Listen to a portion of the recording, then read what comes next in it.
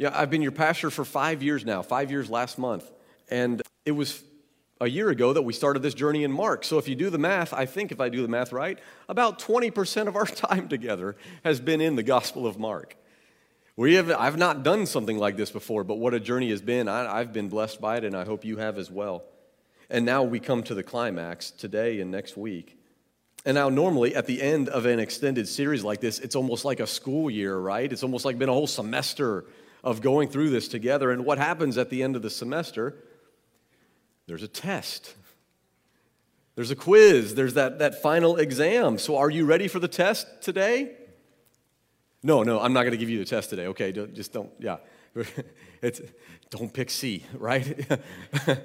But no, if I were to have a test, if we were to go over and review, here's what would be on the test. What is the primary theme or the primary message, the main message of the Gospel of Mark? What's that? The kingdom is come. Somebody listened? Yeah. Yes. Gold star. Thank you. Well, you're a teacher. Good. Yeah, you got it. The kingdom of God is here. It's Mark chapter 1, verse 15.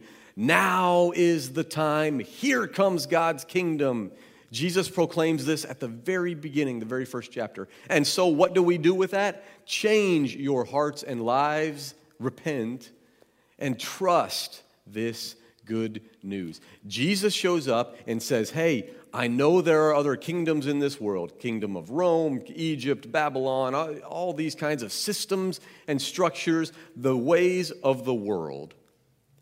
But let me introduce to you the ways of the kingdom of God. And everybody goes, what is that? What do you mean? What does it look like to live in the ways, not of the ways of the world, but the ways of the kingdom of God? And so Mark addresses this, uses the rest of his book to address what the kingdom of God is like, and then addresses one more question. Who is this Jesus guy? Like Jesus is the one proclaiming this. Who is he? And time after time, testimony after testimony of different people and even things and demons and even nature, all of them point to who Jesus may just be. And it leads to where we're going to be today in Mark chapter 15. The sermons are over now at this point. The miracles and signs and wonders, healing others, that's done. The parables and teachings, no, Jesus has now been arrested. He's been to trial before the religious leaders and the leaders of Rome, the Roman authorities, and Jesus has been condemned and sentenced to death. And today we see that carried out. Mark chapter 15, and I'm going to start in verse 21. Simon, a man from Cyrene, Alexander and Rufus his father, was coming in from the countryside. They forced him to carry his cross. They brought Jesus to the place called Golgotha, which means skull place. They tried to give him wine mixed with myrrh, but he didn't take it. They crucified him. They divided up his clothes, drawing lots for them to determine who would take what. It was 9 a.m. when they crucified him. The notice of the formal charge against him was written, "The King of the Jews." They crucified 2 outlaws with him, one on his right, one on his left. People walking by insulted him, shaking their heads and saying, "Ha, so you were going to destroy the temple and rebuild it in 3 days, were you? Save yourself and come down from that cross." In the same way, the chief priests were making fun of him among themselves, together with the legal experts. He saved others, they said, but he can't save himself. Let the Christ, the King of Israel, come down from the cross. Then we'll see and believe. Even those who had been crucified with Jesus insulted him. From noon until 3 in the afternoon, the whole earth was dark. At 3, Jesus cried out with a loud shout, "Eloi, Eloi, lama sabachthani," which means, my God, why have you left me?" After hearing him, some standing there said, "Look, he's calling Elijah." Someone ran, filled a sponge with sour wine, and put it on a pole. He offered it to Jesus to drink, saying, "Let's see if Elijah will come to take him down." But Jesus let out a loud cry and died. The curtain of the sanctuary was torn in two from top to bottom. When the centurion who stood facing Jesus saw how he died, he said, "This man was certainly God's son." Some women were watching from a distance, including Mary Magdalene and Mary, the mother of James, the younger one, and Joseph and Salome. When Jesus was in Galilee, these women had followed and supported him, along with many other women who had come to Jerusalem with him. Since it was late in the afternoon on preparation day, just before the Sabbath, Joseph from Arimathea dared to approach Pilate and ask for Jesus' body. Joseph was a prominent council member who also eagerly anticipated the coming of God's kingdom. Pilate wondered if Jesus was already dead. He called the centurion and asked him whether Jesus had already died. When he learned from the centurion that Jesus was dead, Pilate gave the dead body to Joseph. He bought a linen cloth, took Jesus down from the cross, wrapped him in the cloth, and laid him in a tomb that had been carved out of rock. He rolled a stone against the entrance to the tomb. Mary Magdalene and Mary, the mother of Joseph, saw where he was buried. The word of the Lord this morning. We have come to the cross. And all of our time with Jesus over this past year has led us to this point. Jesus knew it would happen. He prayed that it wouldn't happen. He did not want to go through with this pain and suffering. But yet he did. His prayer, "Not my will, but yours be done." And much has been said about the cross. There are entire academic courses and degrees about this one chapter, this one moment in time. And I cannot, to you, within the next, say, 15 minutes, accurately convey all of the meaning and beauty behind what Jesus did in this one chapter. But I will say this: we are here today because Jesus went to the cross to save us from our sins. And without that, all Jesus was a good person, maybe a good teacher, an interesting person. But because of the cross, Jesus paid it all. All to him I owe. Sin had left a crimson stain. He washed it white as snow. Jesus, I think we see here in this chapter a few different times, where Jesus becomes the example. He becomes the example. But whose example then? The Romans wanted to make Jesus an example. The Romans were the ones, they tried to make an example out of Jesus. I'd like to give to you today a description of the reason, the purpose of death by crucifixion. The Roman Empire was a marvel in its day of what it brought about and what it did for even the rest of the civilized world. Rome brought about certain technology, law and order, military conquest, scientific advancement. Other empires and civilizations had done one or two of these things or specialized in them in some way. The Romans perfected so much of this. Roads and currency and citizenship and infrastructure for sanitation and water, the aqueducts, all these things. Rome was so good at that and so efficient at these things. It's why they were able to establish so huge of an empire. Not because they were the meanest bully, they were, but also they were intelligent, they were smart. They, again, roads and infrastructure and sanitation. But there was one thing the Romans did that was not efficient. It was death. When the Romans decided someone needed to die, they were not brutally efficient at it. They did not do it quickly. They had other purposes in mind.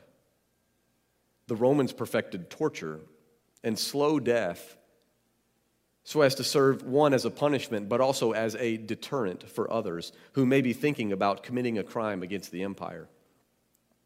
Let me read this description to you, written by Kent Brower, a scholar, and he wrote the Beacon Bible commentary on the Gospel of Mark. Kent Brower writes, "Death by crucifixion was slow and on occasion deliberately prolonged to inflict the maximum humiliation on its victims. Their arms were normally tied to the crossbeam or nailed to it through the wrists.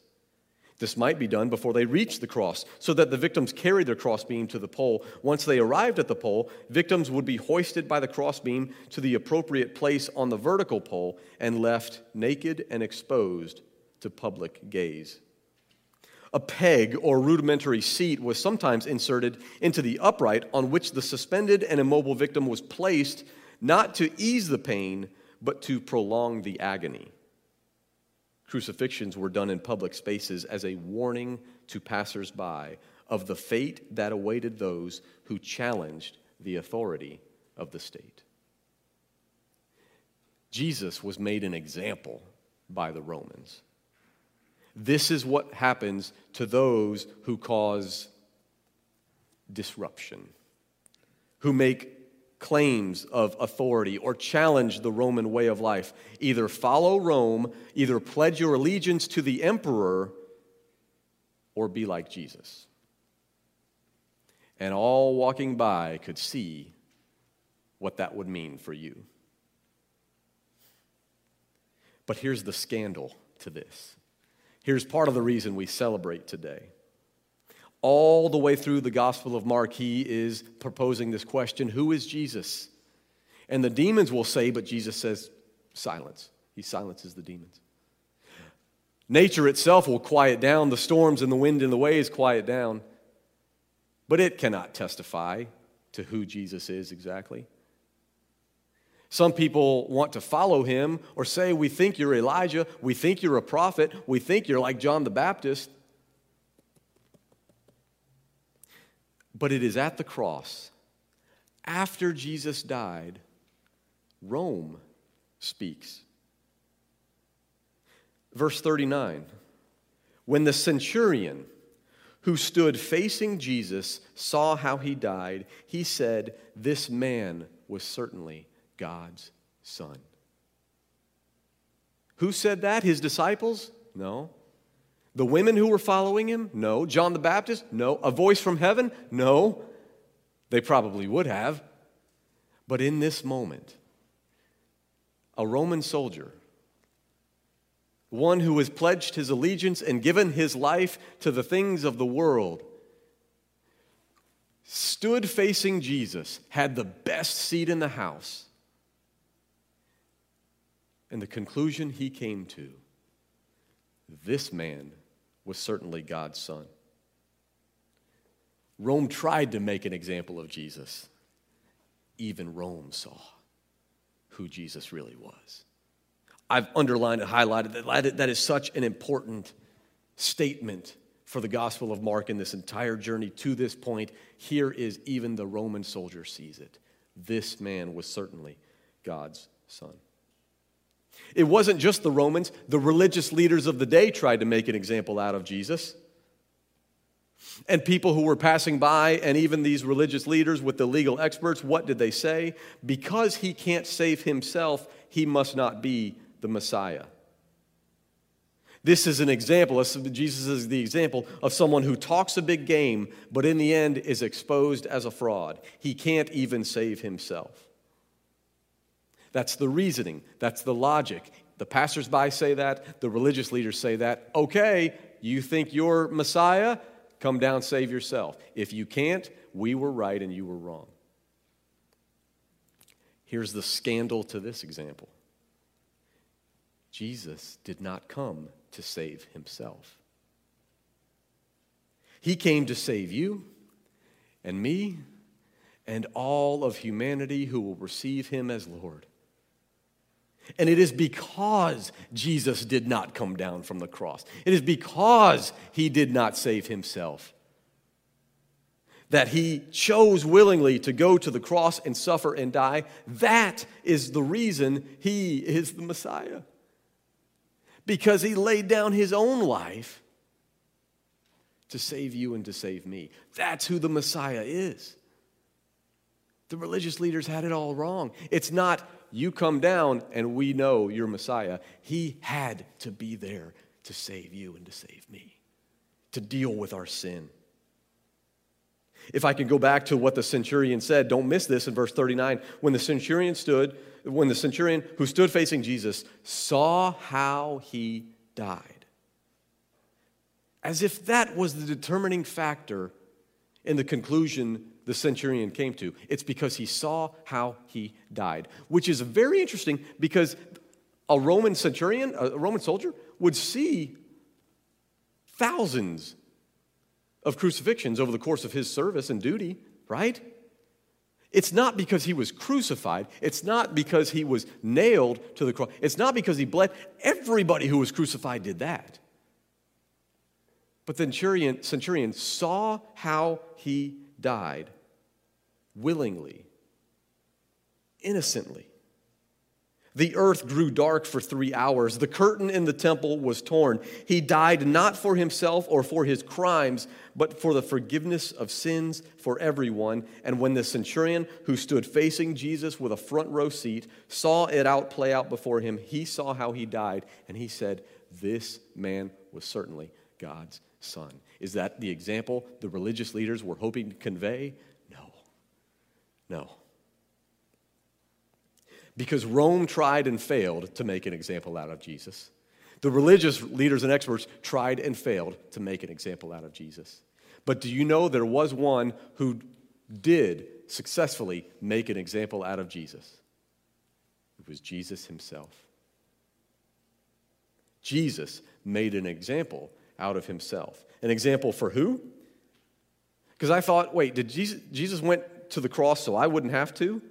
Well, yeah, I mean, literally, yeah, we don't have to go to a cross. We don't have to get tortured and murdered on a cross. But funny little thing Jesus said earlier in Mark chapter 8. Did you catch this when we went through this? Mark chapter 8 says this. Mark chapter 8, verse 34. After calling the crowds together with his disciples, Jesus said to them, "All who want to come after me must say no to themselves, take up their cross, and follow me."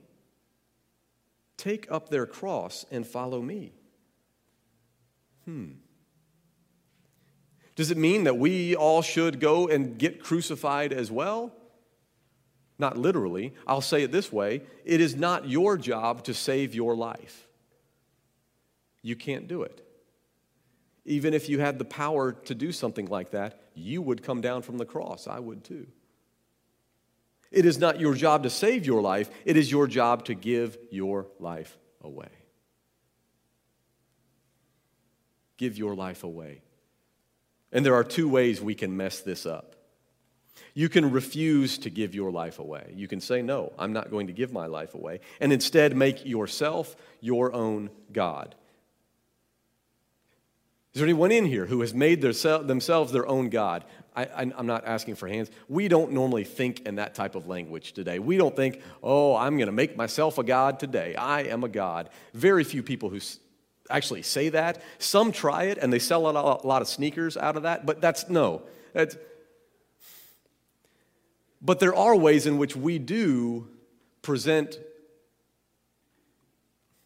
even ourselves as the God of our life.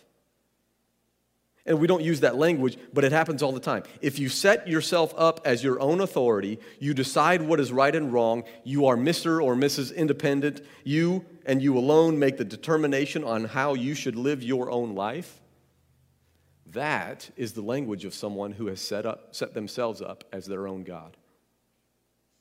We see this play out in politics, and it's almost funny if it wasn't so serious and divisive. But one political party would say something like, "My body, my choice. You can't tell me what to do with my own body. Stop trying to legislate what I can and cannot do with my body." Another political party might say, "You can't make me get a vaccine. Stop trying to mandate what I can or cannot do." And we take both of those stances and we put them at opposite ends of the spectrum, of the political spectrum, and how extreme that kind of language is. It is the same concept. I'm the one in charge of me. I alone get to determine what is right and what is wrong. Now, please hear me, because some of you have stopped breathing, I know. I'm not preaching today in hopes that you will change your political affiliation. I'm not interested in your political affiliation nearly as much as I'm interested in your citizenship in a heavenly kingdom that is not of this earth. When it comes to political affiliations, kingdoms of this world, governments, yes, you don't blindly follow earthly institutions. And I'm not suggesting that you should. And I hope this is not a surprise to you, but do you know there are some things that governments and legislatures will determine is legal that followers of Christ should not participate in, even though it's legal? There are many things that could bring you a great deal of harm, even though it is legal. And on the other side, there are some things that governments and legislatures and institutions determine that is illegal, like, say, sharing your faith with others. There's some governments out there that have determined that is illegal. Should you do what is illegal in that case? Yes, you should. Break the law. Yeah. We do it. As a follower of Christ, we're called to break those laws and spread the gospel anyway. My point is not a political one. My point is a kingdom one. What is the oldest sin in the history of mankind as recorded in the Bible? It's when Adam and Eve decided, you know what? I would love to have the knowledge of good and evil. I would love to make that determination for myself.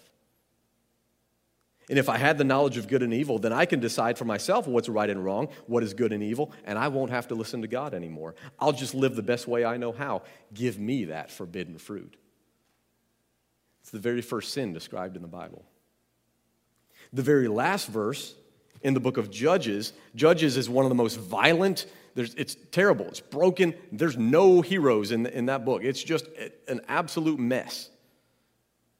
And the way that book ends, in Judges 21:25, in those days there was no king in Israel.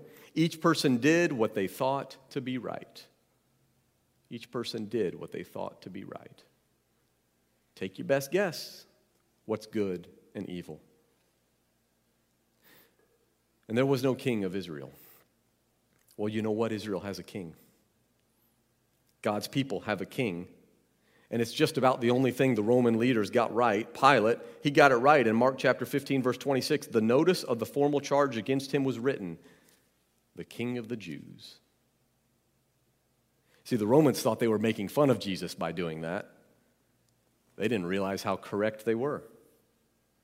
They thought they'd make an example of Jesus. Jesus was making an example of himself. Jesus said to them, all who want to come after me must say no to themselves, take up their cross, and follow me. Jesus says, in other words, I am the example. I'm the one to follow. I am doing what you should also do. Your job is not to save your life. You can't do that anyway. You're not strong enough. Your job is to surrender your life to Jesus and his sacrifice, his blood, his passionate love and mercy and forgiveness and grace is ready and waiting to save your life. And the moment you give up your life to Jesus is the moment your life is saved. I said there's two ways we can mess this up. The first is to refuse to give up your life and instead make yourself the determiner of what is right and wrong. Here's a second way we can mess this up. If we do give up our lives, but we give up our life to something or someone other than Jesus. I've mentioned politics already, and I don't know if you're mad at me, but okay, here we go. Let's mention politics again. Your political party cannot save you. And it is not the one who will bring about God's purposes and will and his kingdom. When we pray, thy kingdom come, thy will be done on earth as it is in heaven, we're not praying to an institution on earth to do that. Your spouse, your roommate, your parent, your loved one who is closest to you should be good and right and fair and supportive of you, but they cannot be the perfect, sinless, sacrificial Savior in your life. Don't try to make them that. They will let you down. The education you have, your career, your bank account, your insurance plan, your sports team, your kids, the club you belong to, those are all very good things. They cannot save you. They were never meant to save you. They were never meant to fulfill the inner desires of your heart. They were never meant to bring purpose and meaning to your life. So don't give your life to those things. Jesus Christ is the only one who can live up to the pressure and the responsibility and the essential task of being your Savior. So don't fall into the temptation to give your life over to something else. And how do we see that? How do we mess that up? I've mentioned it before. Whatever you are giving your time, your energy, your attention, and money to is what you are worshiping. Whatever you're giving your time, your energy, your attention, and your money to, that's how you give your life away. So don't give your life away to something unworthy of your soul. Instead, follow the example Jesus has given us. All who want to come after me must say no to themselves, take up their cross, and follow me. I'll conclude with this story. Would you imagine today if I were to bring this chair right here, and I had you come and I had you stand on this chair, and we held an auction for your life, for your soul. And one by one, you would come up here and do this. Who's my bid? What's my bid for this life right here? And you would hope you'd get a few bids. You'd hope you'd get some loved ones, some friends, some family that would, yeah, I'll bid on him, I'll bid on her. How much is a soul worth in an auction? Maybe the amounts would grow. Maybe you'd get into the hundreds or thousands. What is your soul worth at auction? And then imagine someone walks in from the back, sharply dressed, but there's a mysteriousness, a darkness, covered in shadow. And he steps forward, and we all see it is Satan, the enemy. And he says, I make a bid for that soul. I bid riches and honor and the pleasures of this world. And a hush falls over the crowd. No one dares to make another bid. And the auctioneer replies, Sir, that is a rich bid indeed. But is there anyone else? Anyone else who could match such a bid? And from the back, there's one other hand that's raised. He stands, and his hand, you can tell there's a scar. It's Jesus. And the auctioneer says, Yes, you, sir, what is your bid for this fine soul today? And Jesus says, I do not offer riches or honor or the pleasures of this world. My bid is for the forgiveness of sins and eternal life in the kingdom of God. And the auctioneer turns to the one on the auction block, to you and to me on the auction block. And the auctioneer says, which bid will you accept?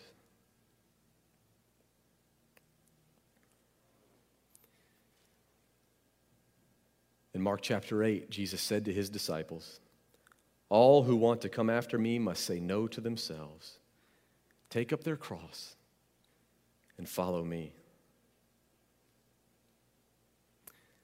I hear the Savior say, thy strength indeed is small.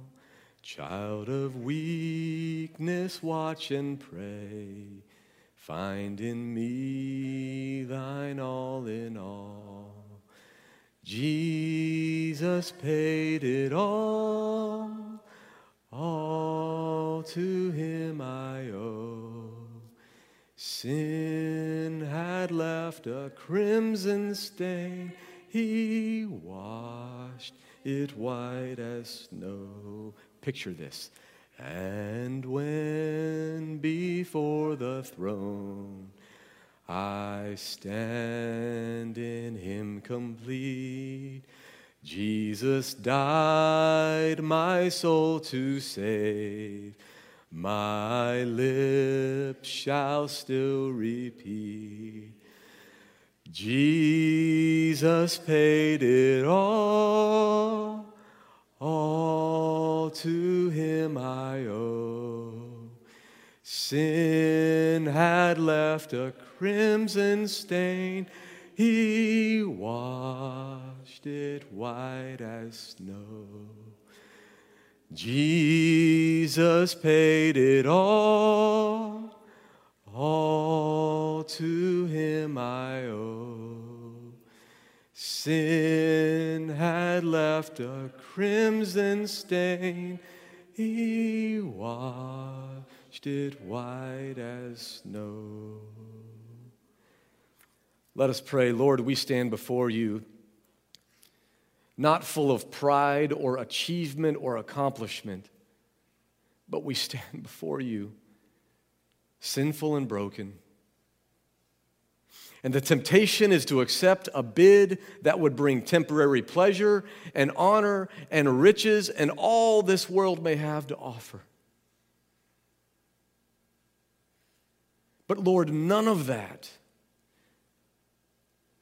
can cleanse our heart, can fulfill us, can satisfy the desires and the purposes and the longings that you have created us with, Lord.